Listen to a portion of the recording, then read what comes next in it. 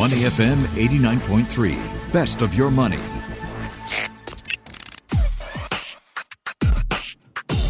Money and Me on Your Money, only on Money FM 89.3.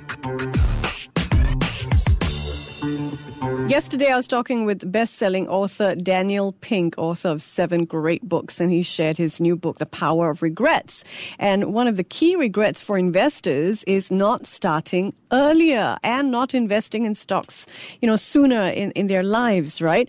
Our next guest is no stranger to investing early. In fact, he was 6 years old when he started to get interested in finance, and 7 when he started investing in the stock market for real with actual money.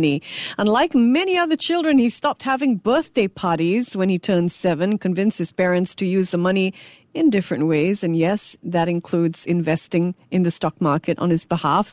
At 8 years old, Rishi and his parents decided it was time to start his YouTube channel. It's called Easy Peasy Finance. He's also got a website, www.easypeasyfinance.com, to share his passion with the world. And by the way, Easy Peasy Finance has won the 2021 Plutus Award for the best financial literacy content for children. Rishi joins us live from New Jersey. Good morning, Rishi Vamdat.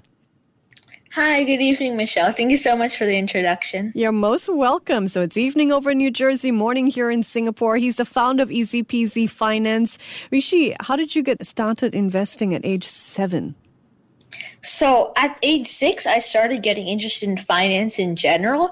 And as I was learning more about finance and getting more interested in it, one of the things that I was learning about was investing, and especially the power of compounding. And so I was really fascinated with how if you invest money, then it can start to grow, and learning about how it could start growing and go into so much more in the future was really interesting for me. So after I learned about finance and got interested, when I was 7, I decided to actually start investing for my retirement because I knew the importance of it and how much the money could grow. I'm glad you were thinking about retirement from the age 7, Rishi. Have your parents always talked to you about money concepts? My parents, since even before I was 6, my parents, they have involved me in day-to-day financial activities, different things related to money. Absolutely fantastic. Now, you're going to show us what's in your portfolio and talk us through it in a while. But first up, I understand you told your parents at one point, don't spend on birthday parties for me. Why is that? Well, starting from my 7th birthday, I told them not to have birthday parties. And what happened was before that, for my 6th birthday and before, I didn't realize how expensive birthday parties were. And so I didn't realize that how much money was going to them. So once I realized the cost, I was thinking to myself, it isn't worth all this money, and I could get more value by doing something else with it. And so I told my parents to not have birthday parties. And instead, what I did was I used half of the money that I would have spent on a birthday party to buy things for me, like toys and things like that. So instead of other people buying things for me, and I hope that they're good, I can actually use the money to buy something I know I'll like, which is better for me actually even than having a birthday party.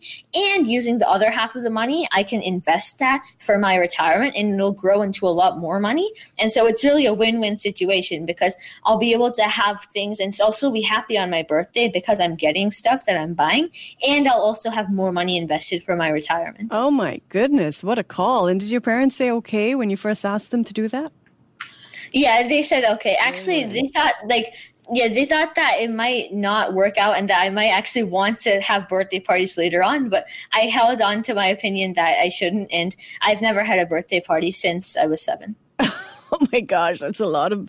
But you do blow out candles on a cake with your parents? Yeah, I do. I do celebrate my birthday. Okay, right. Just not the big party with your friends. Okay. Got it. Now, okay, we're very interested to hear this, Rishi, all of us here in the studio.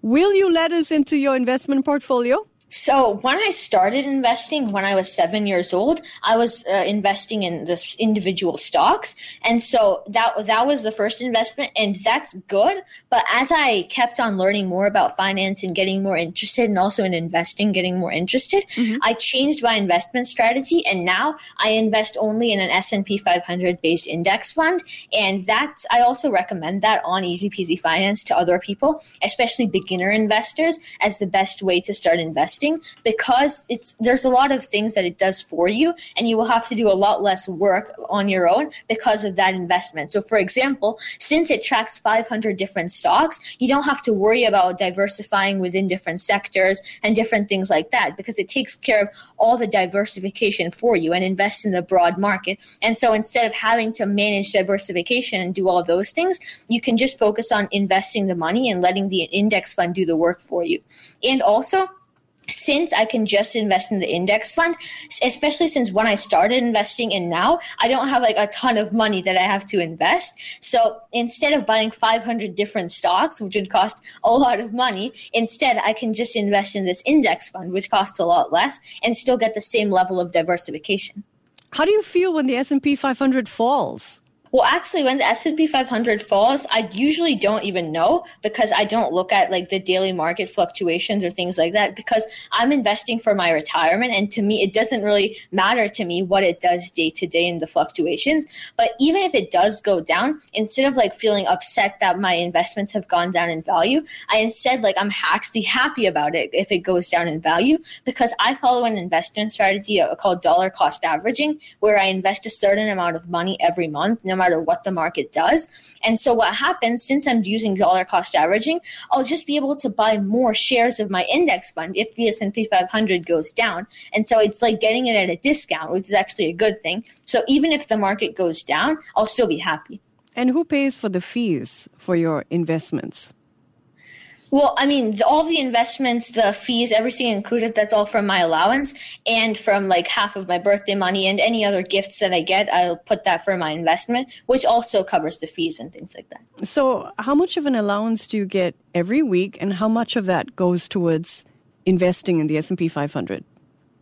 So right now I get $12 a week, which is my age, and I invest all of that into the S&P 500 index fund. And since I was 7, I've been investing my entire allowance because I know just how important it is to invest. And so instead of using it to buy something now, I know that I'll be able to get a lot more down the line in my retirement with the same money. So instead of choosing to spend it now, I instead invest it because I know how much it can grow into. All right. Now, what do you think are some key principles for young investors? I know on your website you talk about diversification, and you just mentioned dollar cost averaging. What do you think is important principles that you want young investors listening in to hear about? So especially for young investors, I'd say probably the most important principle is the importance of starting early in your investment journey. I think you also talked about that earlier, but just like an example of how important it is to start early, especially if someone's young and they know about investing and the importance, they shouldn't wait. And because a lot of people wait until they have more money or they think that they'll have more expertise, but it's important to just start investing money. So like to give you an example of how much it helps, if someone starts investing $100 a month from the time they're 20 until the time they're 60, they'll have $700,000 that they can use when they're 60. But if they don't start investing early and they wait till they have more knowledge, they have more money, whatever it is, and they start investing at age 40, even if it's the same monthly contribution, they'll only have $70,000, which is a lot less. And so that just illustrates the importance of investing starting at an early age. And in addition to investing early, another thing that people should do is, especially young investors, is to invest for the long term. Mm-hmm. And so it might be easy to get tempted into investing, like day trading, speculative investing, doing those things. But it's important to stay focused and only invest for the long term, because that's really where you can take advantage of compounding, which is the main thing that especially young investors, but all investors in general, should take advantage of. Because time is your best friend. And so if you do use buy and hold investing and just keep investing for the long term instead of trying to do day trading or speculative investing, that'll really lead to much better returns because of compounding. And in addition, another thing that really all investors should be doing is to not fall for trends, especially like beginner investors. They might think that it's a good idea to invest in meme stocks, hot stocks, best stocks for 2022, all these different things that are trending. But really, like in the last tip as well, it's important to just stay focused and to not get swayed by what people are saying now, because over the long term, broad-based index funds are the best investment. And so it's important to just stick with those and to take advantage of compounding. So a lot of investing is complex. How do you simplify financial concepts? How do you do it for your audience, Rishi? So through Easy Peasy Finance, like a lot of the resources out there for investing, even if they like cover good information, a lot of times they're not like the most fun and engaging. And so what Easy Peasy Finance does is on my YouTube channel, Easy Peasy Finance, I try to like do different things to make finance fun and engaging and easy for beginners to understand. So there's a lot of ways I do this. Mm-hmm. So one thing on Easy Peasy Finance, all the videos are animated and they have a lot of images and visuals to really help to illustrate the points and to help make finance fun, because that's an important part of it, making sure people are entertained and having a good time while understanding. And in addition to having the animation and visuals, also I have 2 lovable characters and a question and answer format where one asks the questions and one answer the questions. Oh. And so all of this comes together, and that also helps because it helps people retain the information better, because it's simple to understand. Instead of just me like just talking about something, if it's in a question and answer format, it's nice sections and it's easier for people to understand and retain the information. And plus, all the videos on Easy Peasy Finance, they're also like short, because I feel like there might be a good explanation, but by someone else. But I feel like if it's 10 minutes long or 20 minutes long, that won't be as useful as something that's 2 or 3 minutes long. And that's another thing that Easy Peasy Finance does. By making the video short, that's also better because people can get the information quickly and they won't lose attention. And in addition, like for the script is concise and short, but I also try to use like simple vocabulary. Who writes and the not script, Rishi? So for the script, I do all the research and write the first draft. Really? Then Wow. my parents, they fact check it, and then that's the final script, which then goes into the process for making the videos. Oh, okay, so your parents work on it too. Are they getting paid for their work? I mean, not right now, but like down the line, like if there's more things that earn money, then I guess, yeah. Okay, But not great. right now. Well, I like to have fun on this show as well. It's called Money and Me, and we are dedicated to financial literacy. And I want to start with a quiz on markets for you. Are you game to play along? Sure. All right, let's go. What is a dividend yield, Rishi? So a dividend yield is for stocks, like how it's another way for people to profit. So one way for people to profit from stocks is by the stock price going up, but another way is is through the dividend yield. So it's a percent of the amount that people invest in stocks that they'll get typically every year for investing in it. And that's another way that people can make money from stocks. And some stocks also, like, they're specifically focused on the dividend yield and they have a high dividend. So people can earn money through that as well as through the stock price going up. Rishi, what is the best way to save? So for saving, there's this type of saving called pay yourself first, where people save money. So a lot of times what happens is people spend money and then save any money that might be left over.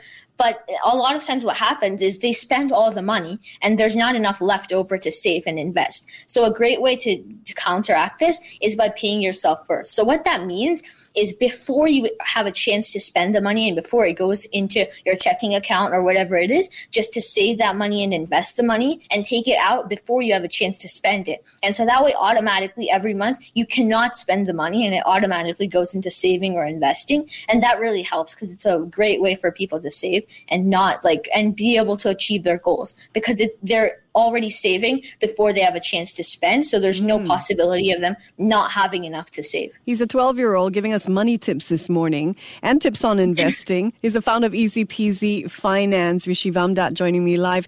Rishi, what do you think is the right number of credit cards to have? What's the right number for you? I know you're 12. You probably don't have a credit card now. Am I right? I don't have a credit card. All right. So what do you think will be the ideal number for you when you grow up?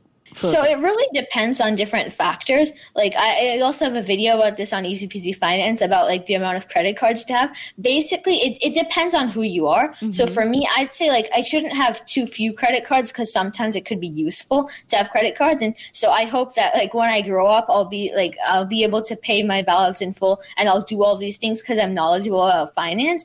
And so I feel like having around 3 credit cards would be a good amount because I don't want to have too many because that'll overcomplicate everything. But too few might also be an inconvenience. So I'd say for me in the future, right now, I think 3 or 4 credit cards would be good, but let's see. Rishi, what are some of the biggest market myths to avoid? So I'd say right now, like in the world of finance, the biggest myths to avoid are about like that it's a good idea for beginners to invest in cryptocurrencies and NFTs. So what's happening, at least that's like a new trend that's happening about cryptocurrency and NFT investment. And what happens is cryptocurrencies and NFTs, they're both very volatile investments and the prices can change very quickly. And so especially for beginner investors, it's usually not the best way to invest because it's very easy to lose a lot of money through those. And it's always better for beginner investors to just invest in a broad-based index fund for their retirement and take advantage of the power of compounding rather than doing this. So if someone has a lot of money and they have the appetite to absorb the risk that comes from cryptocurrencies and NFTs, then it's okay for them to invest in it. But for beginner investors who just want to get a good return for investing for their retirement, it's better to just use a broad-based index fund and buy and hold investing rather than these riskier investments where there's a high probability of making a loss. So you started getting interested in finance at age 6, started investing in the stock market at age 7. Rishi, how did your parents, do you think, inculcate this love for understanding money? What did they do right? So what they did at the beginning, even before I was 6, what they did for like getting me interested in finance is involving me in day-to-day activities that relate to finance. So when I was young, it was really simple things. Like, for example, going to letting me swipe the credit card at a cashier and all those little things that relate to finance. And those things kind of helped me get a little interested to start with. And my interest in finance, it wasn't like forced by my parents or anything. I just happened to read a book about finance that was just lying around. So it wasn't like they were like trying to teach me finance when I learned about it. But there are some things that they do, and also that other parents can do, like teaching like involving in day-to-day activities related to finance and other things that my parents did to kind of get me interested in finance. Absolutely wonderful. Well, Rishi, I hope you've inspired other 12-year-olds to get started in the stock market, or maybe 7-year-olds even. It's been a pleasure meeting you. Thank you for being here. Thank you so much, Michelle. It's been really nice to be here as well. Rishi Vamdat is the founder of Easy Peasy Finance. This is Money and Me. I'm Michelle Martin. Before acting on the information on Money FM, please consider if it's suitable for your own investment objectives, financial situation, and risk tolerance. To listen to more great interviews, download our podcasts at moneyfm893.sg or download our audio app. That's AWEDIO. Available on Google Play or the App Store.